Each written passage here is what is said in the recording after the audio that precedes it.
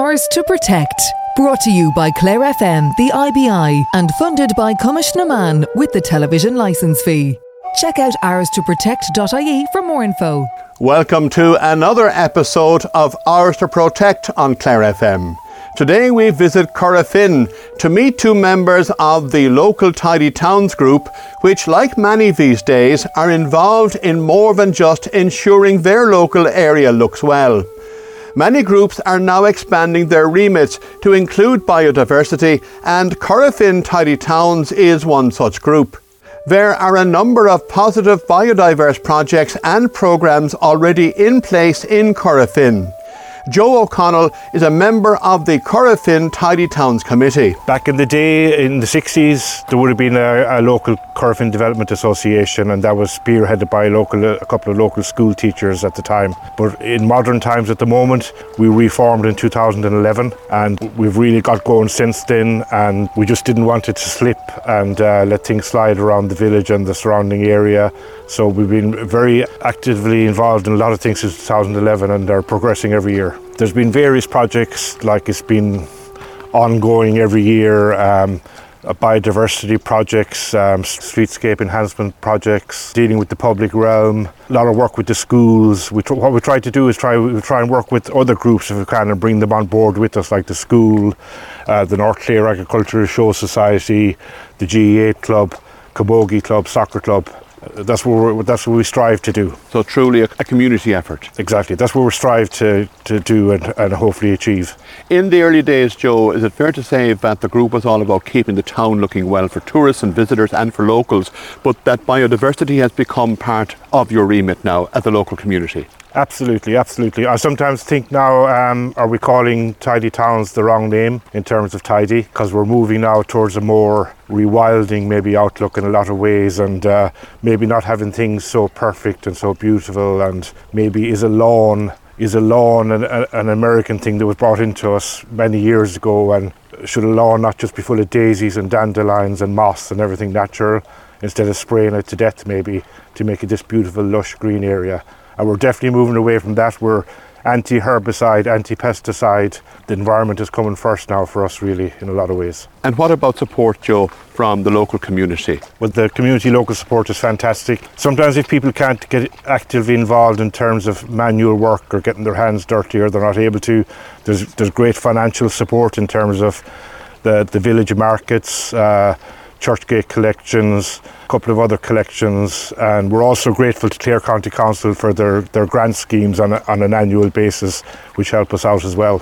And on occasions as well, we receive private donations out of the blue, which gives us a real boost as well. Local communities will do this anyway for the benefit of their own community, but that extra bit of support, it helps you do more maybe locally? When you have money, you can do more.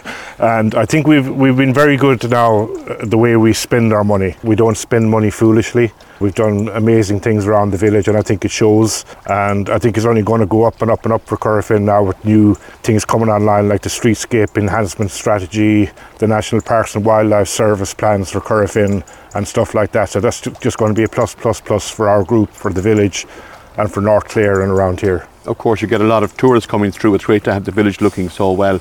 Going forward then, is there a busy and a quiet time of the year, or are you doing little projects all year round? It's a year-round thing. There's always stuff going on in your head. I suppose, like any organisation, you're always planning for the future, getting administration work done, stuff like that. I think it's ongoing all year round now. James Organ is one of the younger members of Corofin Tidy Towns.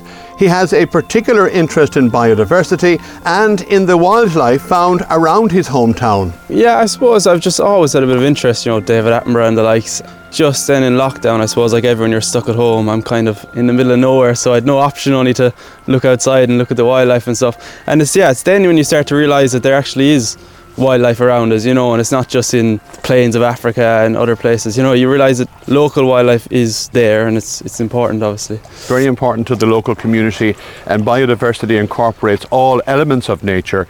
In the Corofin area then, what have you been spotting? What do you see in Corofin? Corofin, we're the southern edge of the Burn, so we're part of the Burn area, and the Burn has 70% of Ireland's native wildflower species, and that has led to us having, I think, 27 of the 33 butterfly species species. We have 8 of the 9 bat species. We have over 100 breeding bird species. You know, it's a unique habitat, and it's a place you don't get numbers like that in other places of Ireland, you know, unfortunately. That's why it's so important for us to hold on to it, you know, and conserve it. And you know, the biodiversity plan and tidy towns all lead to that, and all incorporate into just saving and maintaining that habitat and all the biodiversity. And do you believe, James, that younger people or people generally appreciate the importance of our local and native wildlife? Probably not, to be honest. Like, I'm kind of not much people kind of have the same thoughts and stuff as me. I'll be driving with my friends, you know, and I might see something interesting, a squirrel crossing the road or something, and they're like, it's just a squirrel, you know, what's the importance of that? And people don't really understand how important nature and biodiversity is. I kind of think of it as a kind of a Jenga game, you know, like, in every single piece is so important. Like, and if you start pulling away pieces of the Jenga tower, you know, you're making it more unstable, and the more we take away from it, the closer we are to collapsing. And that's what's happening at the moment. You know, we're just taking so many bits away from nature that we don't even realise we're taking away from nature, and eventually just all the biodiversity will just collapse. And I suppose we're getting closer and closer to that stage now. Where we are here today, this is a wonderful scene. Where are we, and what's so important about this area?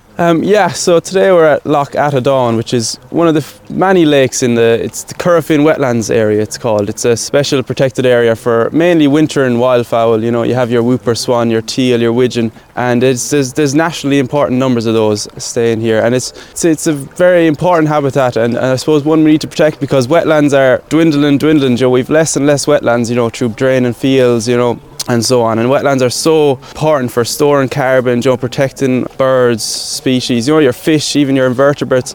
Everything really relies on wetlands and water, and it's a habitat we need to keep, and it's definitely important, yeah. There we heard from Joe O'Connell and James Organ from the Corofin Tidy Towns group. We'll be back next week with another episode of Ours to Protect.